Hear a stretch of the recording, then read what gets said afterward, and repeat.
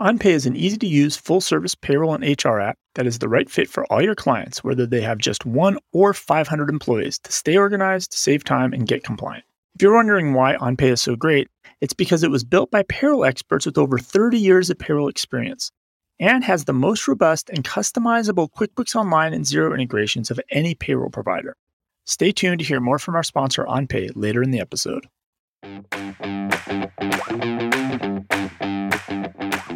Yeah, the move fast and break things mentality in fintech and just technology in general is in direct conflict with our mission to protect our customers. And the fact that Veeam could be leaking data like that and could be the subject to a big data breach, maybe not yet, right? But this security research is concerned. And I think the biggest concern for me is that Veeam, in these email exchanges, if they are true, they do not seem to be taking it seriously at all. Coming to you weekly from the OnPay recording studio, this is the Cloud Accounting Podcast.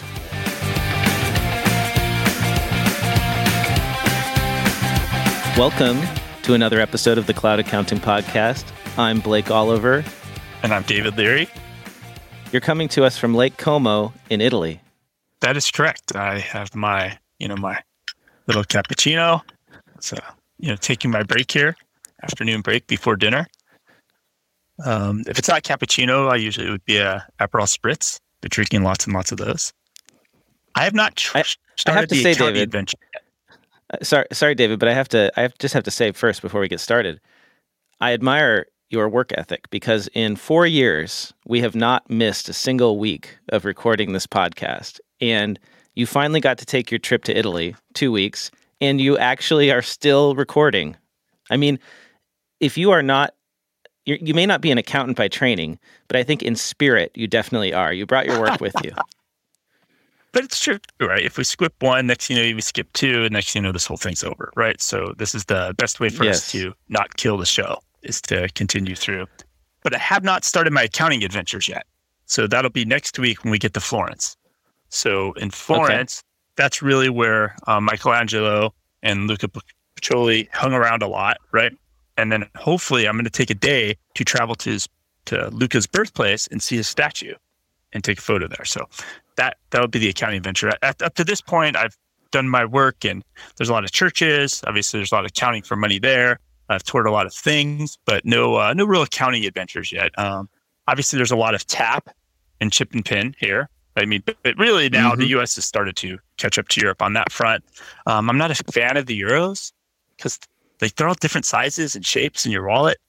And I know my OCD of bills. Like, me my money nice and stacked and full of the bills. Yes, it's a little annoying on that front. Tipping is a mess.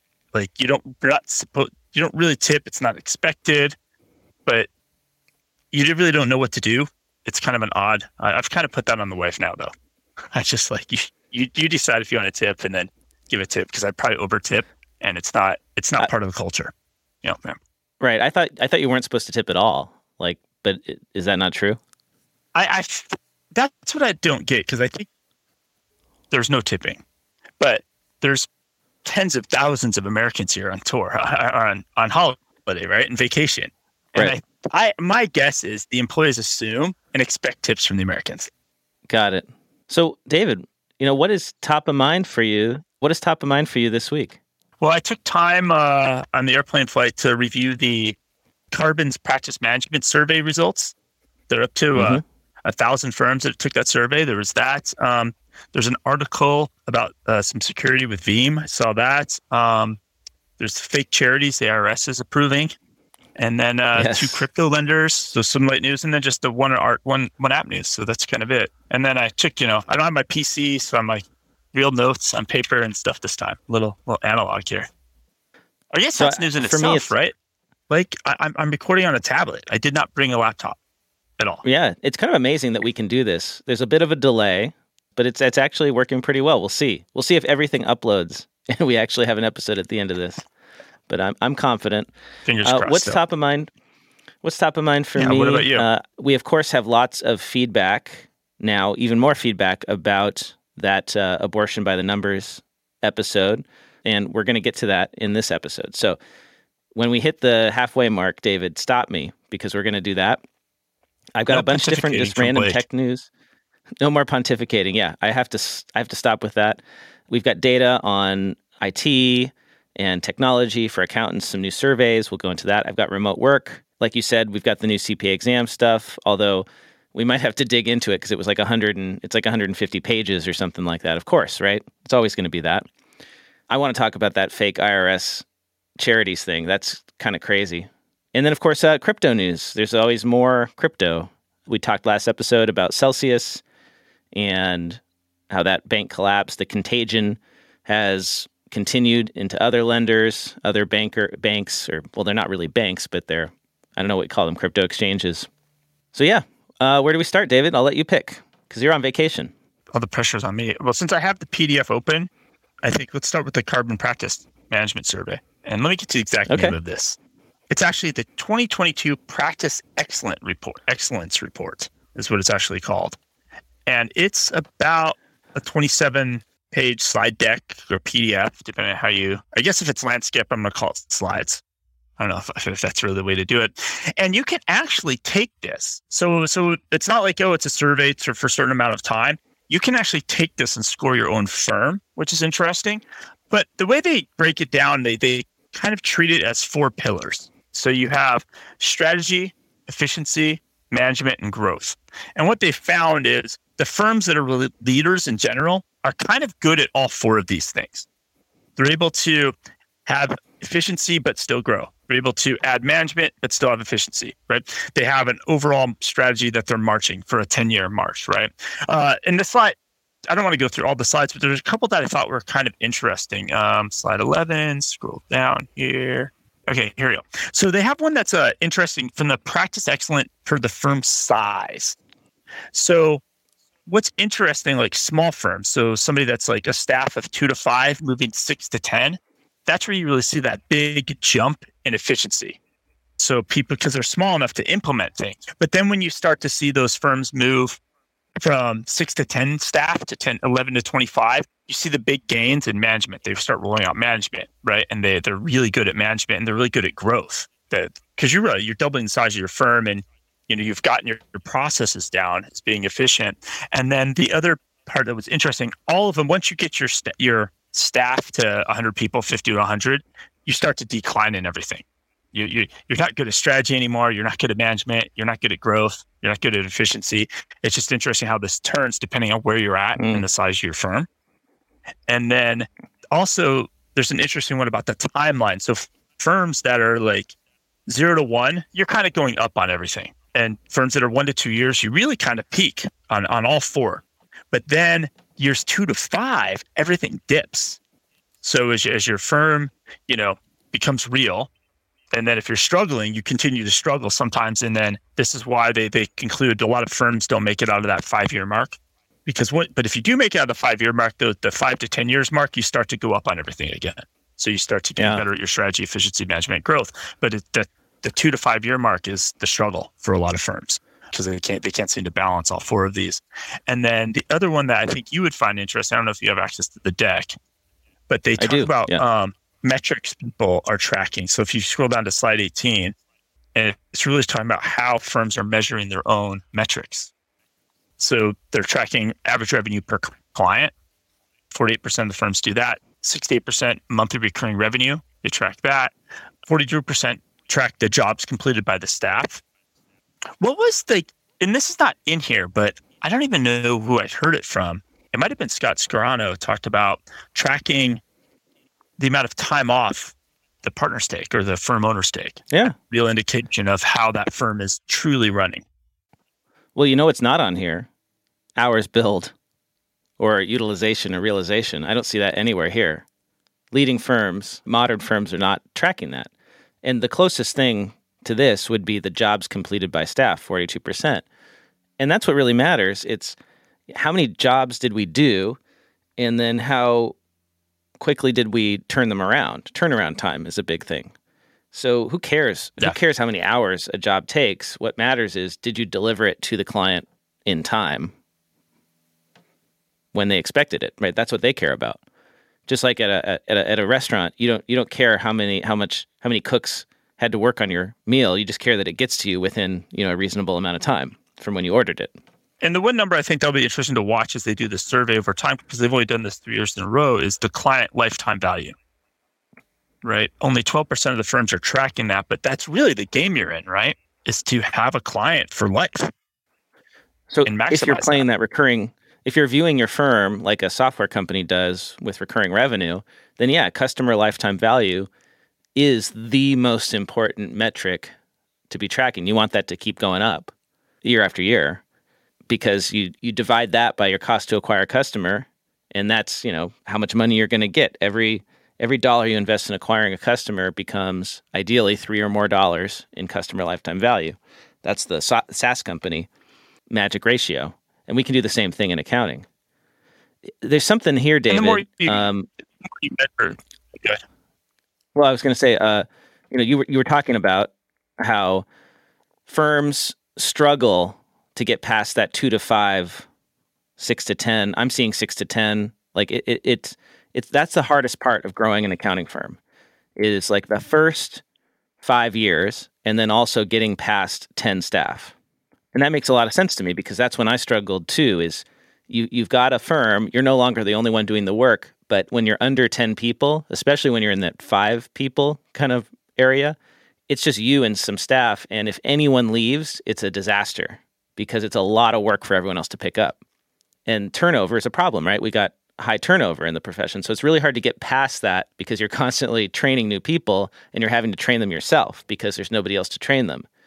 And you actually see this struggle in slides 15 and 16 when it comes to the revenue per person in a firm.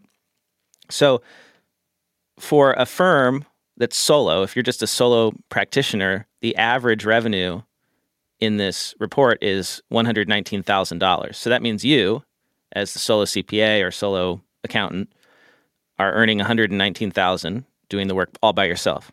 As soon as you go into the small firm category where you start hiring staff and you've got 2 to 5 staff, that drops precipitously to $74K per person. Because you're probably not doing as much work, and so you're just overhead in a weird kind of way. Right. So that just kills these ratios. Yeah. Right. And all the people you hire, they can't be as efficient as you. They're not as, if you want to use this term, billable, their rate isn't, they can't charge as much, right? You can't charge as much for their work. And so you lose profitability dramatically. And that really hurts financially too, right? So there's this drop. Then when you go up to 6 to 10 staff, which they call small boutique, you still are only at like $79K per person. So you haven't really grown that much. Even when you go from when you go to 11 to 25, you're only at 90. It's only when you get above 25 staff that you get back to the profitability per head count that you had when you were by yourself.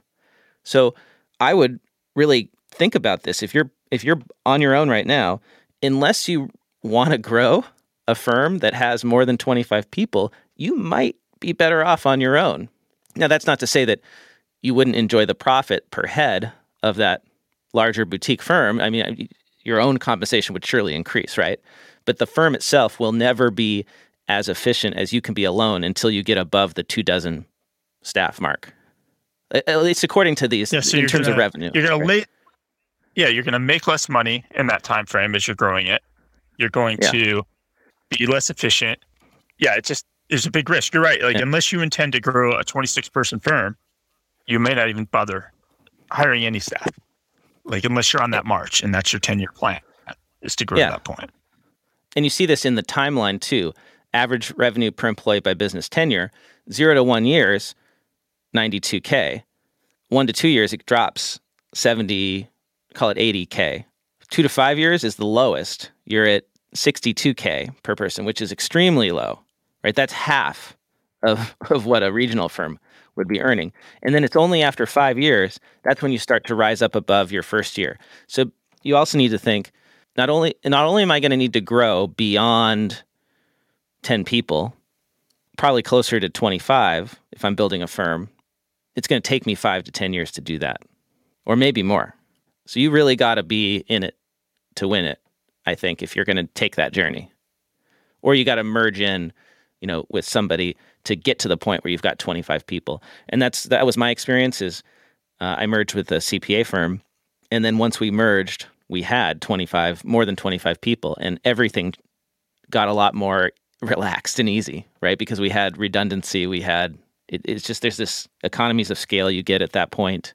And interestingly, there's another dip. There's another dip when you go from 26.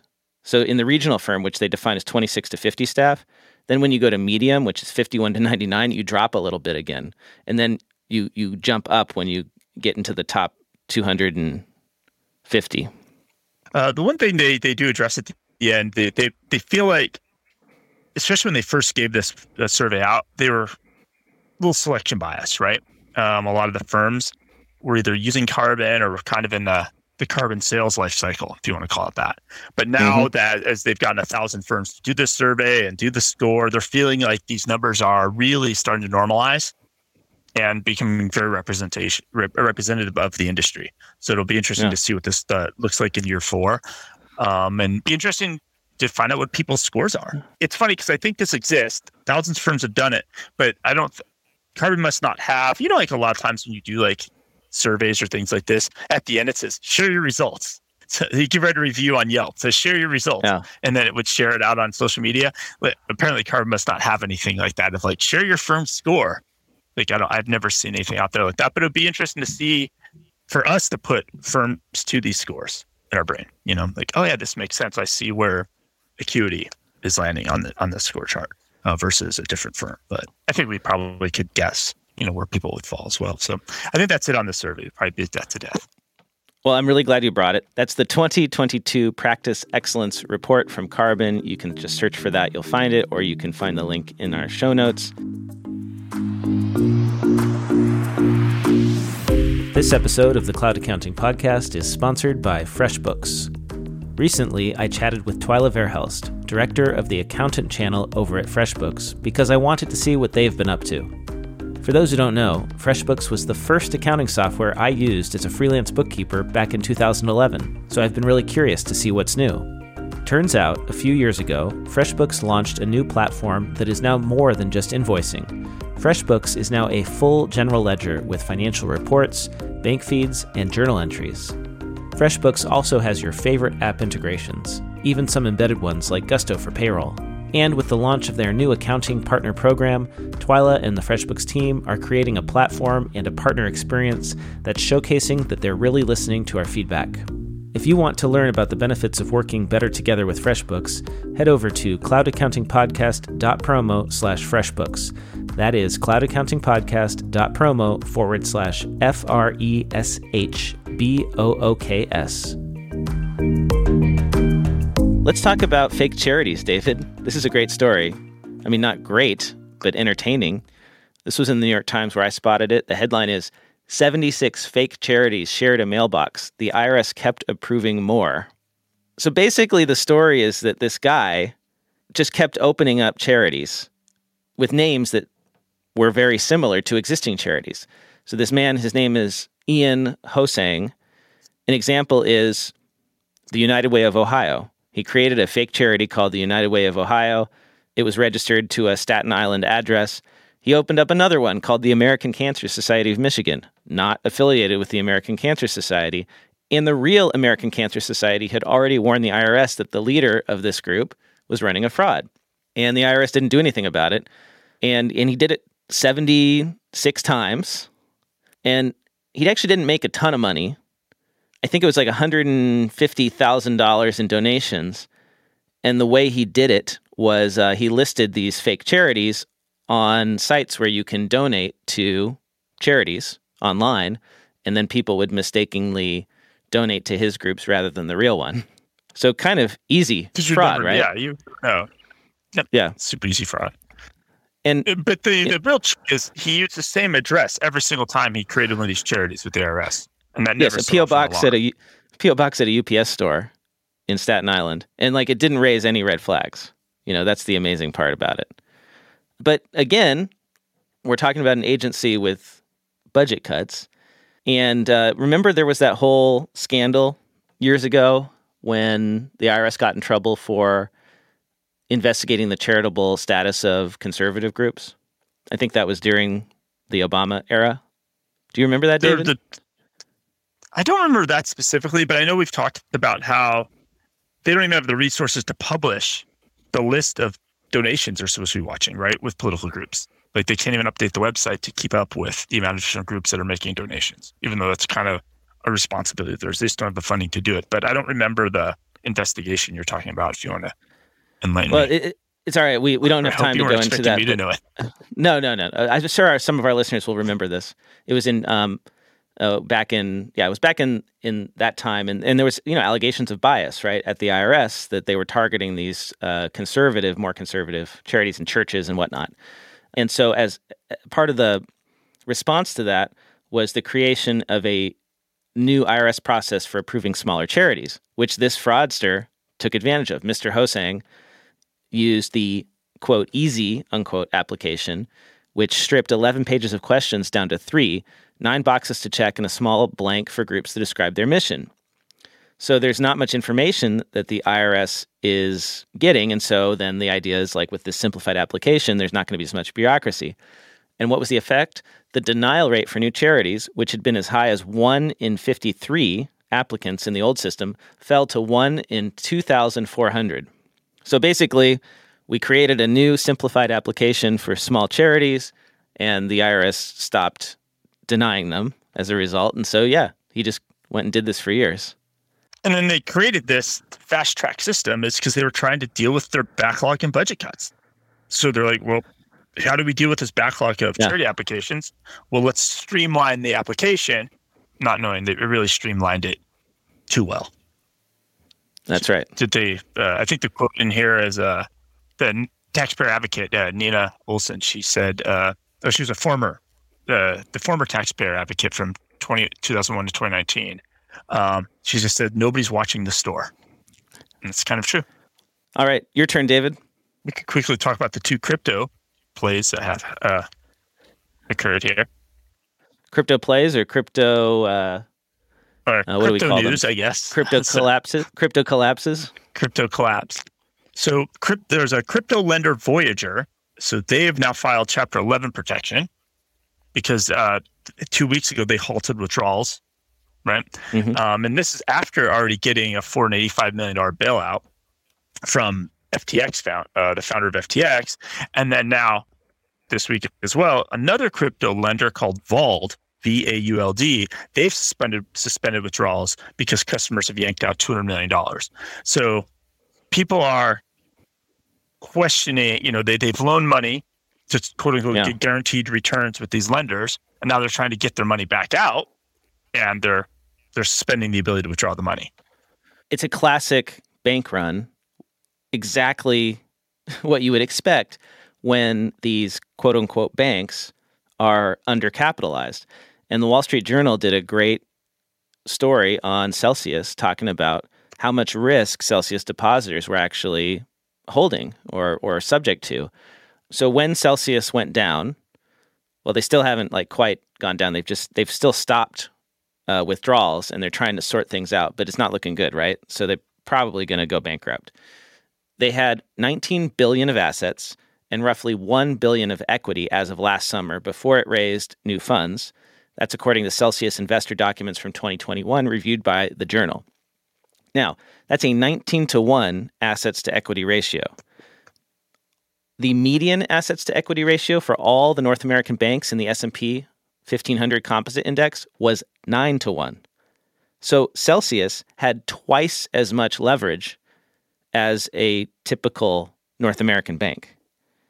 And that's really important because regulators will not allow a bank to have that high of a ratio.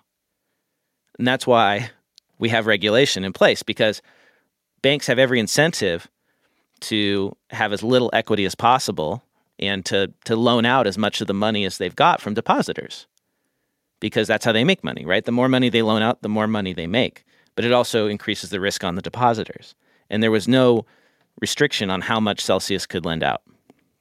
And I think fundamentally, that's what's going on here, right? It's not that complex. It's that these crypto banks lent out almost all of the deposits, and so there was very little left over. Only $1 billion of equity, right? Only $1 billion to pay back the depositors. And so when depositors come back asking for $8 billion or $9 billion, they don't have enough.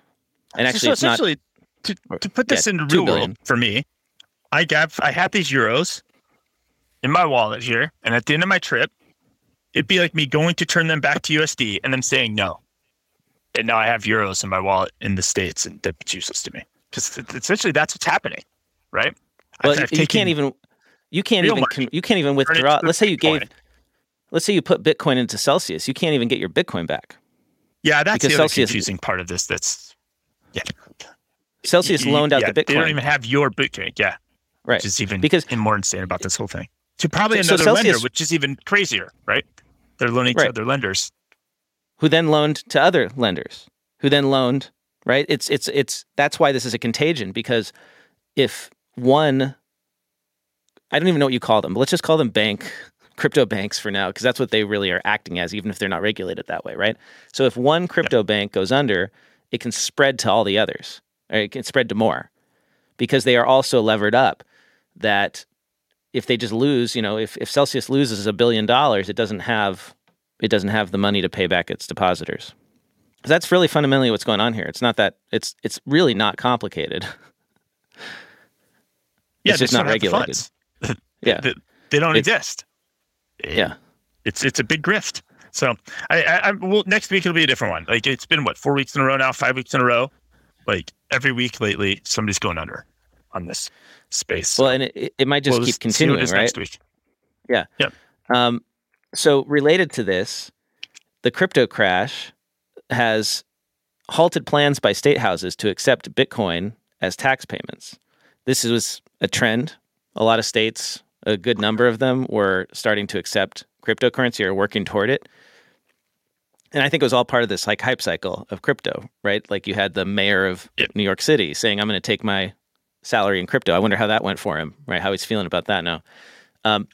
So 2 states are still moving forward. Revenue departments in Colorado and Utah are implementing programs to enable businesses and individuals to pay their tax bills with virtual currencies, such as Bitcoin, Ethereum, and Dogecoin. They should implement that in a few months. Everybody else has stopped. Let's see, who else was doing it? California, Betty Yee, California State Controller, called a crypto payment bill currently before the California legislature fiscally irresponsible, pointing to the price volatility for cryptocurrencies and a lack of robust federal regulatory framework for digital assets. So California looking like it might not happen. But basically, all this hype slowing down.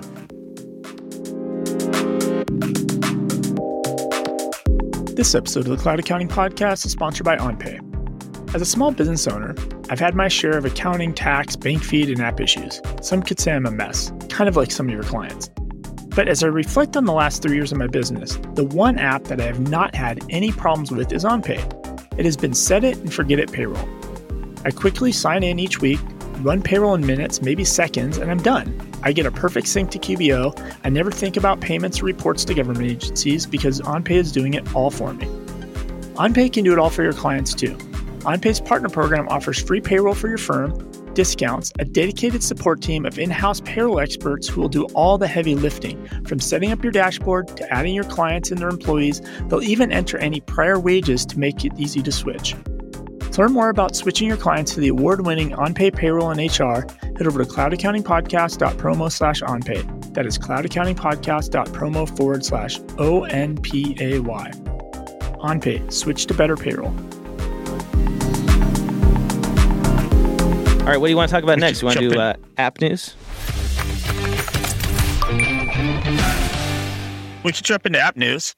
Yeah. So there's an article about Veeam. It's a little deeper. It's not in some of the normal places we go hunting. And I forgot somebody sent this to me on Twitter. But the title of the article is A FinTech Horror Story, How One Company Prioritizes Cybersecurity. And this is by the chief research officer of a website called Dark Reading. And I think it's a security website, on the dark web, and security holes and exposing companies. And some of these people involved in that site do bounties, where, hey, if you find a security issue on our app, we reward the developers, right? Google, companies have done this in the past, Google, Facebook, where they give rewards to expose things. And this is a pretty long article about Veeam. But if you read it, this could be probably any startups. And from what I can tell went on is that it may not be in the UI, But personal information, social security numbers, last names, personal identifiable data may be coming through in the payload unsecurely. So it's HTTP, not HTTPS. So there's some data that could be, maybe you don't see it in the UI, but they can watch the packets as they come through to the browser, and it seems like something was exposed. And what triggered this whole thing was a reset to a password, right? Usually if I request a password reset on a site, right, that should expire. And apparently this password reset link did not expire. So he went back to his inbox, clicked on it, it didn't expire, and it was still good. And that's concerning because Veeam used MailChimp, which means this email is sitting on MailChimp servers with this link that anybody could click in any time and reset the password.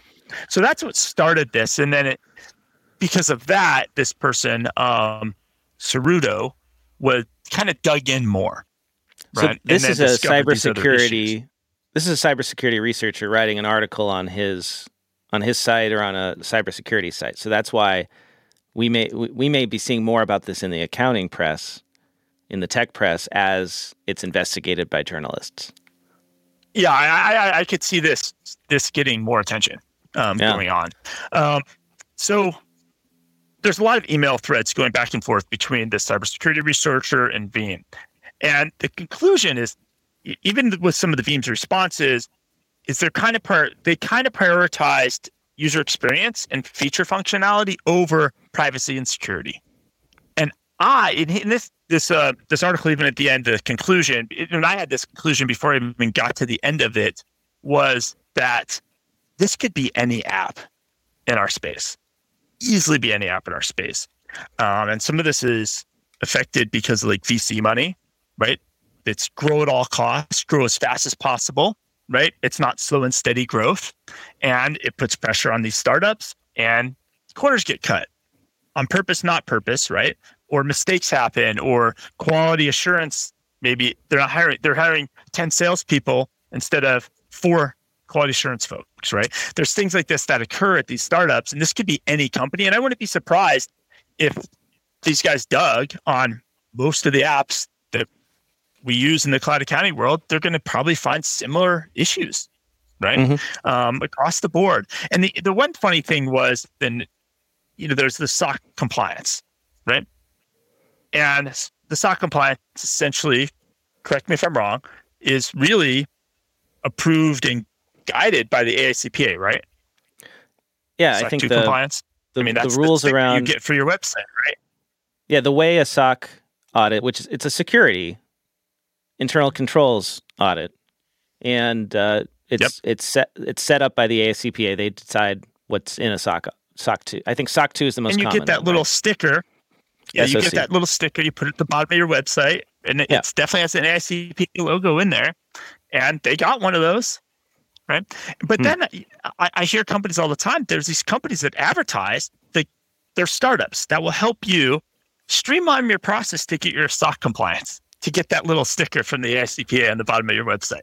So, where does the blame fall, right? Like, I don't think this is shame on Veeam thing, right? I think this is like Veeam just happened to be the one this person stumbled across, and their Veeam has an issue and they need to get it resolved, et cetera.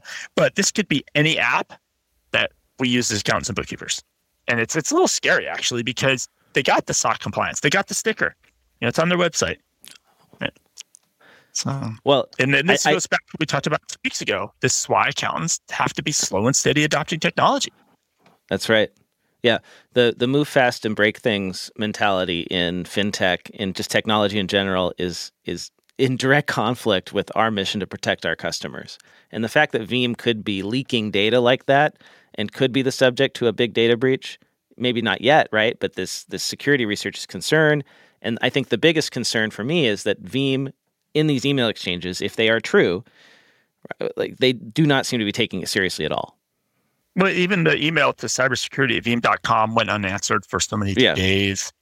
Yeah, that's they do take it serious eventually, but they're not prepared to answer for it, right? And some of that's just maturity of companies, right? Because this probably went to a security person at Veeam who doesn't know how to do PR. He's like, I can't respond to this, right? So some of it's maturity and that type of thing. But in general, I think this is a bigger issue that probably needs to be taken a look at. Yeah. Everybody should be all you app developers that I know you listen to the show probably need to audit themselves and go read this article and just swap out Veeam's name for your own app's name. It's probably true. That's my guess. Well, here is a positive story, a very exciting story for technology and accounting. I spotted this in the CIO Journal, which is part of the Wall Street Journal. And the headline is, VCs target AI accounting startups as companies look to control spending in uncertain economy. Many investors are betting that inflation, higher interest rates, and recession fears will prompt companies to redouble efforts to track and manage spending. Here's the data point from the article. So startups making AI-powered accounting software worldwide amassed $233 million in venture capital between January and the end of March, which actually surpassed the $210 million in funding for all of 2021. That's according to PitchBook Data, a research provider. By contrast, funding declined over the first quarter for startups building AI-enabled tools in areas like media and entertainment, processor design and autonomous vehicles, among dozens of other software categories. So AI has been going through a bit of a pullback. We saw that with, what was the story everyone talked about? Tesla fired a bunch of AI researchers for their self-driving division in California or something like that, closed an office. And I've seen other pullback on AI. It's sort of going through a dip in the cycle of hype, right? But accounting is doing just great. BotKeeper was featured in this story, an investor in AI accounting startup BotKeeper. Bonita Stewart, a board partner at venture capital firm Gradient Ventures, said, core accounting has become increasingly complex due to economic factors like supply chain disruptions, labor shortages, and inflation. So it's interesting too because One more thing here.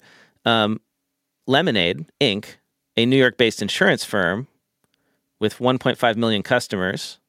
I've seen their ads around. They do like insurance on a phone, right? An app. They use AI accounting platform developed by Trulian to automate the process of managing entries in its general ledger and regulatory disclosures. And Trulian has been a sponsor of my Earmark podcast. I did an interview with their founder, Isaac.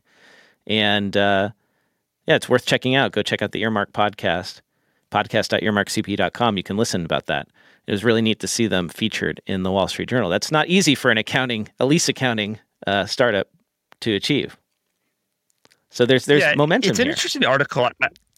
I saw that article as well.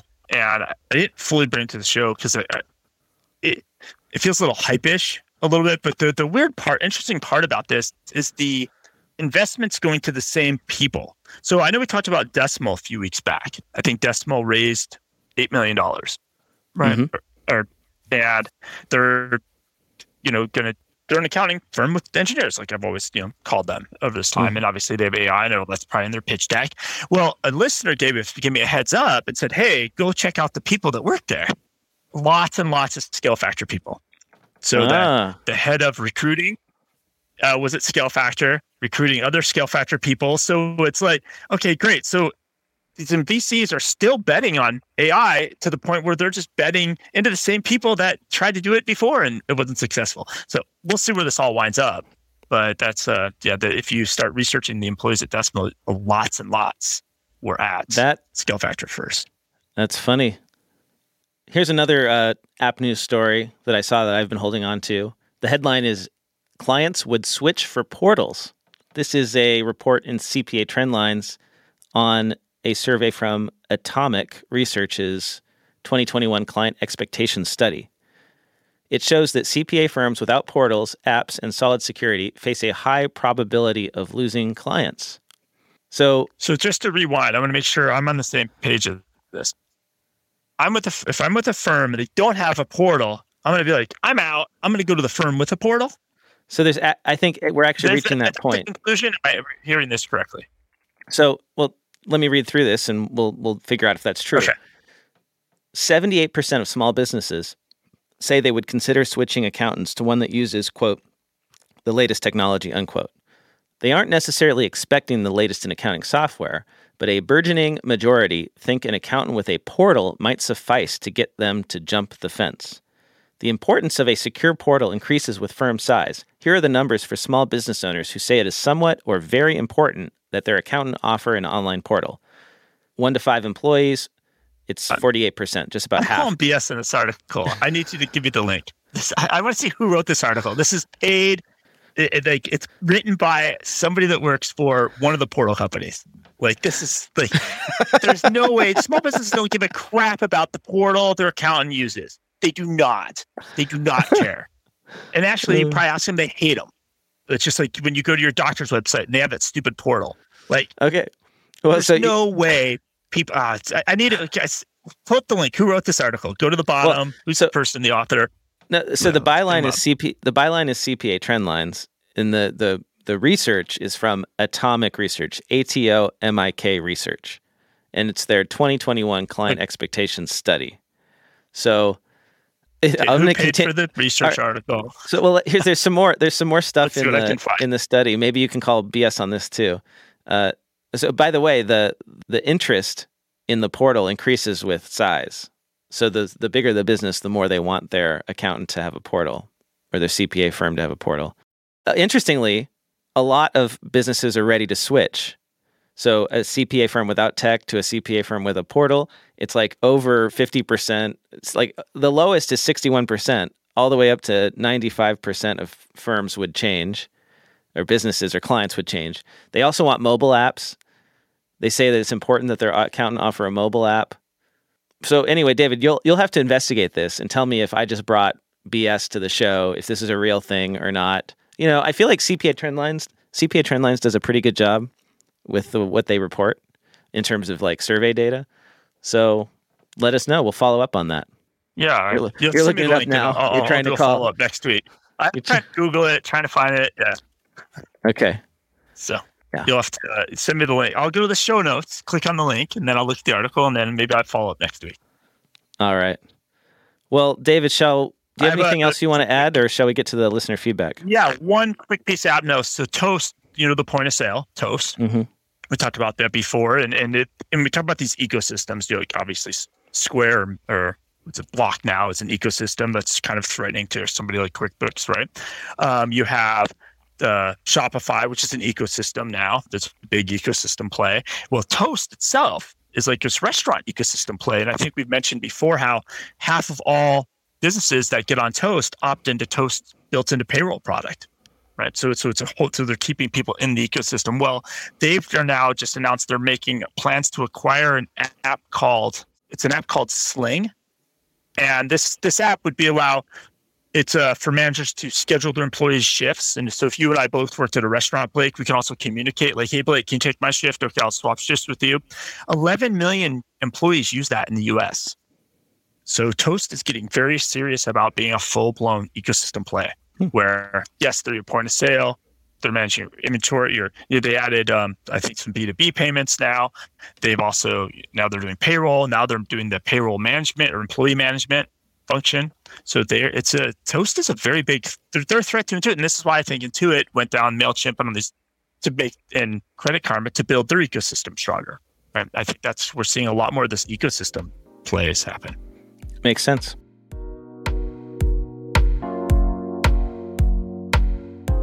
This episode of the Cloud Accounting Podcast is sponsored by Ledger Gurus.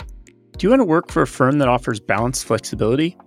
Do you want to work with a team that takes ownership, solves problems, follows through, and gets work done? Do you want to work where you feel valued as an individual?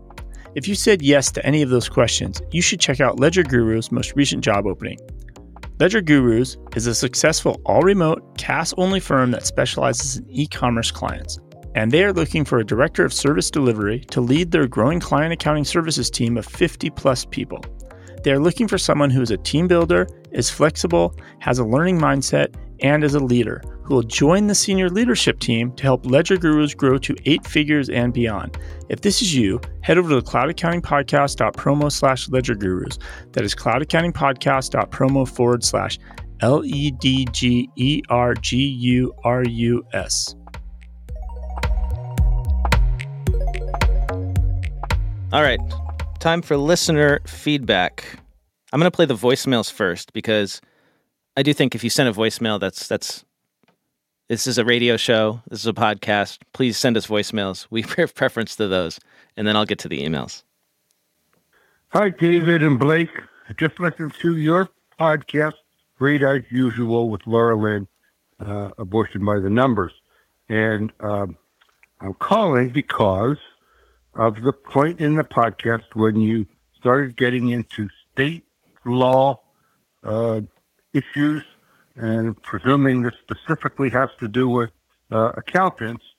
State law compliance for accountants is critical. And your comment was, well, we're straying off the topic or getting in too deep where we didn't intend to. My comment is, this is where the discussion begins for accountants. Now, granted, my background is a little bit heavy on this side. My tax law background is in employee benefits design and taxation, compensation planning, and my companies have always served people throughout the United States, regardless of state. So differences in state law have been key. That was the case with my company MedSave, Freedom Benefits, and also our Online Advisor service that I operate under now. So these issues have to touch the practices of every accountant who touches on employee benefit plan design and administration, whether it's just providing advice on what's deductible on the tax return versus how to design compensation or how to administer the technology to protect the employer, the employee, and the accountant. So that's my 2 bits. I'll be putting out a series of articles and probably a CE course on that in the very near future. Tony Novak at Tony Novak. Thanks for hearing me out, guys. Thank you, Tony. Thank you for that message. And that's a really good point, right? State law often is more important for us as accountants to know. And that's why it's so difficult to be a CPA in the US in the cloud, because we all want to go to this place where we have clients all over the place. But then you have to know all the different laws in the different states and maybe even different municipalities. And it's hard to do that well. And I was just online hearing about this. Like, for instance, Ohio has incredibly complex, I think it's sales tax or something, different laws locally. And so if you serve Ohio businesses, you're really kind of better off just like focusing on that. And there's this question as to like, why do businesses care about working with their accountant locally when they can work with anyone, anywhere? Well, that's a good reason, right? Is the local person is more likely to know your local laws. And that's just the way our system is set up here in the U.S. And I think the big takeaway for me of that voicemail goes back to us doing the show. Like, everything has a tax and accounting slant. And he's really reinforcing that, like, oh no, this is bigger than maybe we even considered in the show. Okay, voicemail number 2. Hi there. My name is Erin Millie Smith, and I'm calling you from Guelph, Ontario, Canada. And I just listened to your podcast today with the topic abortion by the numbers. And first of all, I wanted to say thank you so much for tackling this topic. I'm sure it was a difficult decision, and you're probably going to get some unpleasant feedback as a result. But I listened to the entire thing and really enjoyed it and thought it was helpful. A couple of points that I wanted to mention to you that I thought your listeners might also find interesting as they're numbers related. The first one was you touched on Plan B emergency contraception. And I know that there is often an argument made that if birth control fails, or if somebody is sexually assaulted and there's no birth control used then, a Plan B is an option to prevent pregnancy. And one thing a lot of people don't know is there's actually a weight limit to the effectiveness of Plan B. If a person gets pregnant is over 165 pounds, Plan B is not as effective. And if a person who can get pregnant is over 195 pounds, Plan B can just simply not work. And if you're thinking, well, those might be outliers, that's a pretty high weight limit. It's really not. You're looking at a lot of women who you probably know, people who bear typically size 12 or 14 in women's clothing. It's not people that are extremely, extremely hefty. It's just, that's pretty normal size for a lot of the women in your life, and Plan B is not likely to be as effective for them.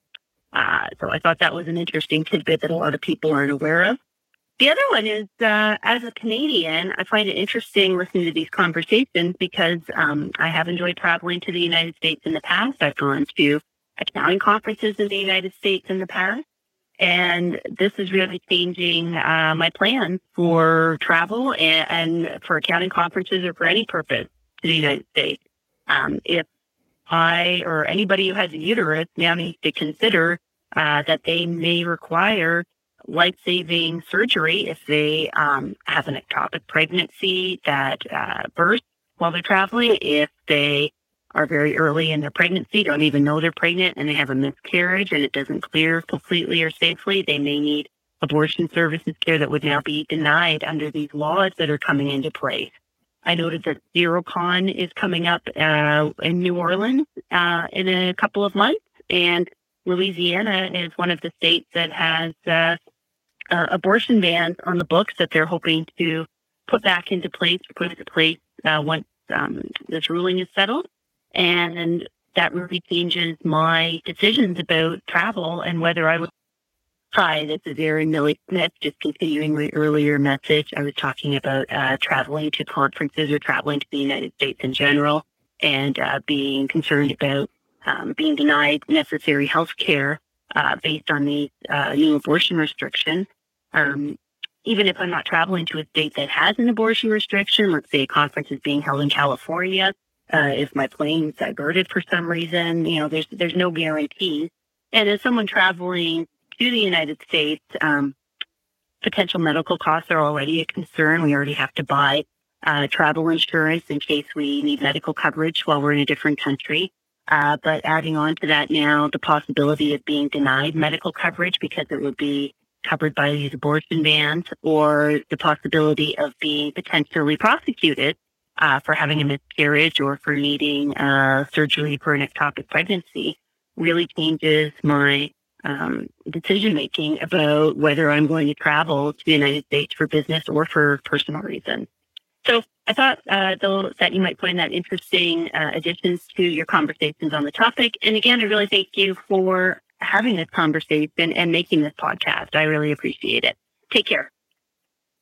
Thank you for that message. Yeah, that's something to add to our economic discussion of this. What is the impact of these restrictions on the economies of the states where they take effect? Will it reduce tourism? Will it reduce the number of conferences that happen? A lot of big companies now are taking moral stances in favor of pro-choice. And will they decide not to have conferences in those places that are restrictive to protest it? And it's not, her concern is not even the states, it's the country as a whole. Yeah. Like, I just won't spend any money coming to the States because it's just way too risky. My plane has to emergency landing in a different state. Now I'm at risk. And what is that? Yeah, it's interesting to the bigger number of how this rolls up, which we didn't even talk about at all before we recorded the episode. No, it's a really good, it's a valid point. I love these voicemails. They're all raising other number related issues that we did not know about, and I did not know about the body size or weight issue with the Plan B pills either. So I had no clue. We were, as our episode with Laura Lynn demonstrated, we were kind of clueless on some basic stuff about reproductive health. And there's another one. I learned something. Now we're going to get to the emails. Here is an email from a listener who asked to remain anonymous. Hi guys, longtime listener of your show. I've barely missed an episode since the beginning. I am disappointed that you brought abortion into the discussion. I got about 5 minutes into the intro, and as soon as your guest made her leanings clear, I had to sign off. As a staunch pro-lifer, I would rather not have my accounting shows presented with a left-leaning angle, regardless of the potential financial implications this ruling may have. That may be naive, but I feel like ideology matters, and this guest will not be seeing the numbers from the same worldview that I do. Thanks for all you do, and I look forward to future episodes. P.S. I know you often read emails on the air, but I'd like to remain anonymous. Thanks. Thanks for listening. And this is the nice thing about podcast is you can pick and choose. And it's not, if you think about the olden days of television, network news, you don't have a lot of options, right? You either turn the TV completely off or you've got what you were fed. And yes, if you want to choose not to listen, and this is the beauty of podcasts. I guess so. I guess, the thing that frustrates me is that we tried. I know that like Laurelyn has a point of view. David, you have a point of view, and you're both like, I think it's obviously pro-choice. So I can see why somebody who's defines himself as pro-life would, and I don't know if I stated my view on the show, but like, I don't like labels like that. I don't like it being a binary decision because I'm also not like most Americans are not actually one or the other. You ask some questions about this and they come down in very different ways on this issue. And most developed countries don't have an either or. It's not like you can abort a fetus up to the moment of birth, or you can't even have like contraceptives, right? There's a compromise that's reached. And so I don't like defining myself that way because I'm not one or the other. I'm sad because I feel like there was a lot of good data in that discussion, and you can make your own decisions based on the data. And we have an email from a listener who wanted to offer a different point of view on the data that we talked about, on the stats. And the episode may still be worth listening to because I feel like I think we handled it as balanced as we could. The episode and going back and listening to it because even after we recorded, I was like, I wonder how that turned out, right? And then to go back and listen to it again. But I also think like all three of us, Laurelyn, you, and myself, we all, I think, understand the other position, like from our own different ways. Like I think Laurelyn, she was raised from the other opposite, from the anti-abortion or pro-life point of view. I think I was too. You, Blake, said that you tried to add to that is very heavily into this. Like you've seen these views. I've not so much a race thing, but like I've been on both sides of this. Like at some level, like holding a baby at 17 weeks in your hand, like you get the argument on the other side. Like I get it, and so but I think we handled it pretty well. I think it's not easy. We have 2 more voicemails, you said, right? Or another email? So I would encourage the writer of that email to just put it on, turn it off if you don't like it, but just listen a little longer than 5 minutes because I think there was some interesting discussion. And we're going to get to the opposing point of view on the economics, on the impact in terms of numbers. So let's hear that. This is an email from Paul. Paul said, "Hi, Blake. There was quite a lot in your abortion discussion I would like to take issue with. But for the sake of brevity, I will limit myself to addressing the central argument that Laurelyn made. She argued that restrictive abortion laws are ineffective in significantly reducing abortions. She cited statistics that countries with restrictive abortion laws do not have significantly lower abortion rates than countries with liberal abortion laws. Those statistics are valid. They are factual. But the conclusion she inferred from those stats was incorrect. Why? Because countries with restrictive abortion laws tend to be different as a group than countries with liberal ones. Consider that countries with restrictive abortion laws are disproportionately poorer countries from the developing world. They generally have higher fertility rates, higher unintended pregnancy rates, higher poverty rates. There are all kinds of disparities in confounding social and economic factors that may account for their higher abortion rates.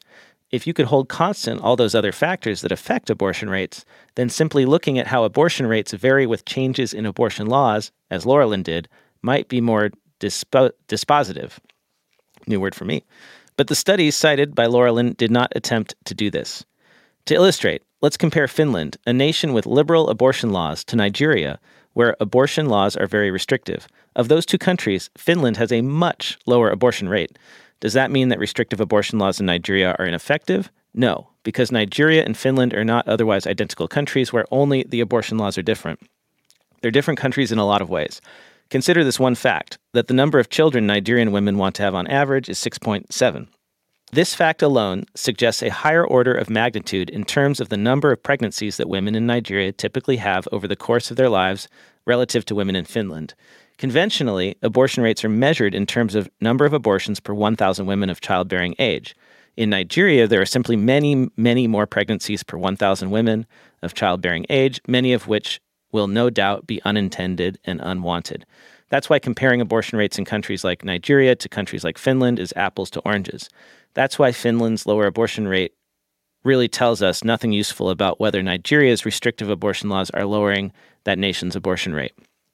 To seriously evaluate whether restrictive abortion laws are effective, we should look at what happened in places where restrictive abortion laws were either enacted or loosened. It's a challenging question for social scientists to study directly. One reason is the ease of travel.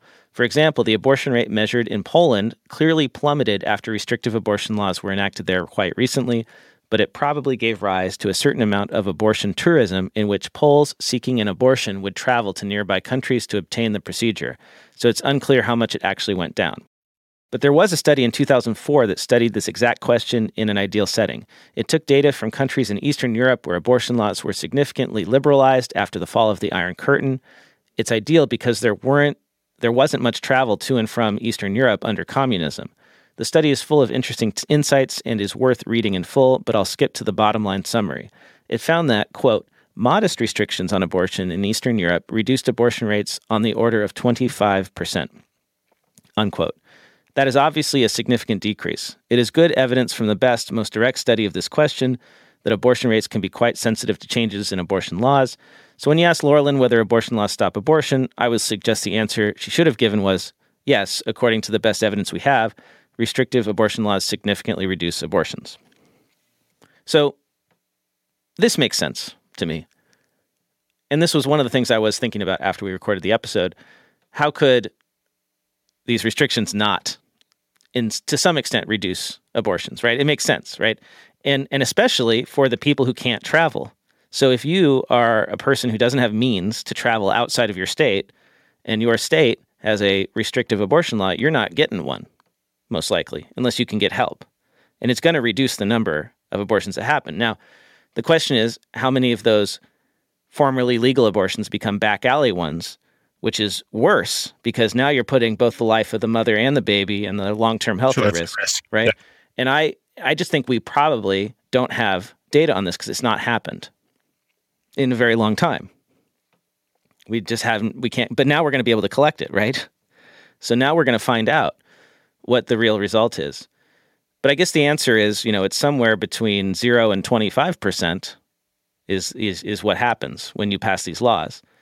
Now, if you have to put, these negative consequences or negatives and positives in a pros and a cons column and weigh them, right?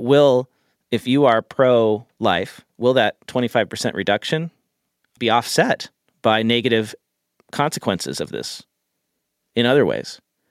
If you are somebody who believes that life begins at conception, then probably you're going to say it doesn't matter.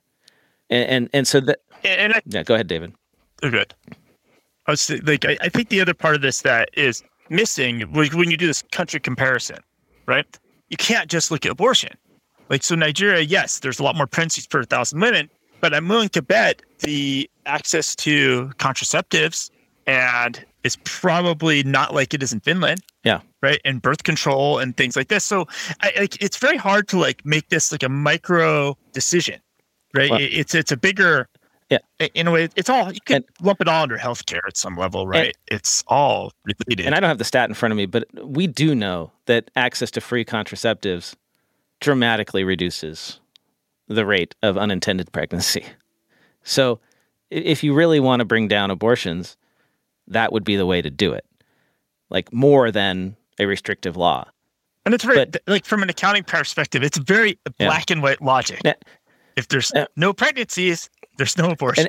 It's very right. It's very easy and it's always kind of blowing my mind that people who are pro-life aren't pro-free contraceptives. But then you got to remember, there's the religious argument. There are people who believe that that contraceptives are wrong, and I don't believe that. I think most people don't believe that. I mean, even most Catholics, when I was growing up, took contraceptives, right? In California, anyway. It's just that's a very small minority viewpoint, but it seems to drive a lot of the rulemaking in this country, which is sad because there's an easy way to really, really reduce this. Anyway. On the same block within, spitting distance, there was a condom machine and a Catholic cathedral right here. In Tucson? Right here in Italy. In Italy. Interesting. Yeah. Italy, yes. So within, it was a convenience store, and then there was like a condom machine, and then, the next block over is the church. So. All right. Both can exist. Both can exist. We got one more email, and I do want to read this. This is the last thing we'll talk about in this episode. So if you're done with the whole abortion discussion, you can go ahead and turn us off now. But I do want everybody to be heard and the opposing viewpoints to be heard. So we are going to, I'm going to read this one too. And this is a little bit of a longer one as well. This is from Daniel. Hi, Blake. I appreciate your willingness to address a hot topic from an accounting perspective. I'm taking you up on your invitation to email you, as I believe you have materially missed the mark in several areas, but want to emphasize at the outset that we need logical thinking minds such as accountants to apply their logic to issues like this one that tend to be so fraught with emotion. So please interpret my comments as seeking to join you in striving to be better, not as criticism just because our beliefs on this issue may not put us in the same tribe. You state that there are other solutions which would do a better job at reducing the number of abortions. Regardless of the effectiveness of banning abortion or not, I don't think you would make the same argument about other causes of human rights violations. If an unborn fetus is a human person, and I believe science and embryology make it clear that it is, then the issue is not just about which methods are effective in lowering the number of abortions, but of setting legal standards in line with the basic American values of the right to life, liberty, and pursuit of happiness. Number 2, similarly, you spend a lot of time discussing the costs of pregnancy, birth, and childcare, indicating these costs are a factor in why abortion should be a personal decision by women and families to improve their quality of life. Again, you seem to have sympathy for the moral argument against abortion, and yet did not acknowledge that the same discussion you held about costs would apply to women raising toddlers. A toddler is dependent on their mother for family and will continue to be expensive to raise. However, I don't think you would conclude that the mother's decision over her toddler's continued existence is a personal family decision. Number 3, while highlighting the fact that a higher rate of abortions are performed on women of color, you attributed this entirely to their socioeconomic status. Although it is documented that this population group is targeted for abortions due to eugenic reasons, historically at least, and arguably continues to be targeted for this underlying reason, if better access to birth control would reduce the abortions, as Laurelyn claims, why has the increased access to birth control through the facilities in these areas not yet reduced the number of abortions in this population group? I would disagree that abortion is a net positive for this community, as you seem to present. Lastly, you conflated those opposed to abortion with a specific political party and painted Republican votes against improved access to resources for women as a pro-life position, when in fact, among those I know in the pro-life movement, these items would be widely accepted. Again, the folks I know who advocate for life want to use any and all methods to reduce the number of abortions, including better support for women and families. Here are a few numbers you didn't cover, but to keep a balanced perspective, you may want to if you address this issue again. As of 2019, there were 2,700 pregnancy centers in the United States providing an estimated $266 million in free services to women and families. Though the numbers are obfuscated, even the American Psychological Association's Task Force on Mental Health and Abortion concluded, it is clear that some women do experience sadness, grief, and feelings of loss following termination of a pregnancy, and some experience clinically significant disorders, including depression and anxiety. And if you want some interesting numbers, it would be relevant, if admittedly a bit crass, to dive into the 990 of Planned Parenthood and see the real financial incentives behind the abortion industry. As CPAs, we can see and interpret the numbers on these forms, but I bet many Americans would be surprised just how lucrative abortions are for a, quote, nonprofit, unquote, like Planned Parenthood. Their claim that abortions only amount to 3% of their services is easily discredited by somebody with financial mind like yourself. These things said, I would be remiss if I didn't express appreciation for you highlighting the fact that companies are paying for abortion because it saves them money over paying for maternity care. I believe that your surprised reaction to this thought is more indicative of how these policies should be understood than the media's biased spin that this is altruistic of these corporations. Consumers should recognize this is ultimately just a policy to help their bottom line. In ending, I want to point out that I agree with your desire to see the world be a better place. I applaud Laurelyn for her desire to recklessly love those around her. I mourn David's heartbreaking story of infertility and loss. So I resonate with some of your underlying motivations for tackling this topic. I hope that responding to your invitation to email you feedback on this topic is understood in the spirit of reaching for a common goal, despite my very different interpretation of the numbers from what you presented. Daniel. I think, jumping the 990s would be very, very interesting. I think that could be a whole podcast on its own of just going one nonprofit after another and tearing apart the 990s. Because I think in general, there's what's in those is not usually kind of what's the forward part of their missions are, right? So I think that's an interesting challenge. Yeah. There's a lot to... Any volunteers? There's a lot to talk about in this to respond to. I guess, the only things I would say is, I get the first point was about the moral argument, right? If you believe it's murder, then it doesn't matter, right? You should make it illegal. And I understand that argument. If that's what you believe, then I'm not going to argue with you on that. I mean, that wasn't the point of the episode, right? It wasn't to litigate that. That's already out there. You can go debate that wherever you want. The point was to talk about the economic, the numbers, the impact. How do we actually reduce it? How do we practically reduce it? Yeah. When it comes to the costs, I don't know how to respond to that. I think what I wanted to point out with when I said the other party, or the party that is pro-life, I did mean the Republican Party, and I do find it, like as we just talked about earlier, strange that there are practical ways to reduce this, but it seems like, like not providing education and not providing contraceptives is antithetical to the mission of reducing this thing. So if you believe that abortions are murder, shouldn't you be willing to compromise in order to provide education and contraceptives to prevent this from happening? Like, I've never understood this position. I think that's all the feedback. I believe that's all the emails we got on this issue. Let me check and make sure. We got to be thorough. David wants to get back to his vacation, which I totally understand. I think that was it. So I hope we didn't miss anyone. I really appreciate your feedback. I thought it was actually very civil and wonderful. We didn't get any hate mail. And I think just a testament to you, Blake, having the courage to suggest that we even do this, to even address this is huge that you did that. And frankly, no other accounting media touched this. Nobody else did. And they probably won't. No. Right. And because a lot of it is driven by the numbers in the machine, right? It's not an easy issue to address. And there's, we talked about the conclusion before, there's not the perfect one black and white answer to this, but we appreciate that everybody's listened to different points of feedback. The response has been great. Even the fact that people are taking time to write opposing view emails, and these emails are long, right?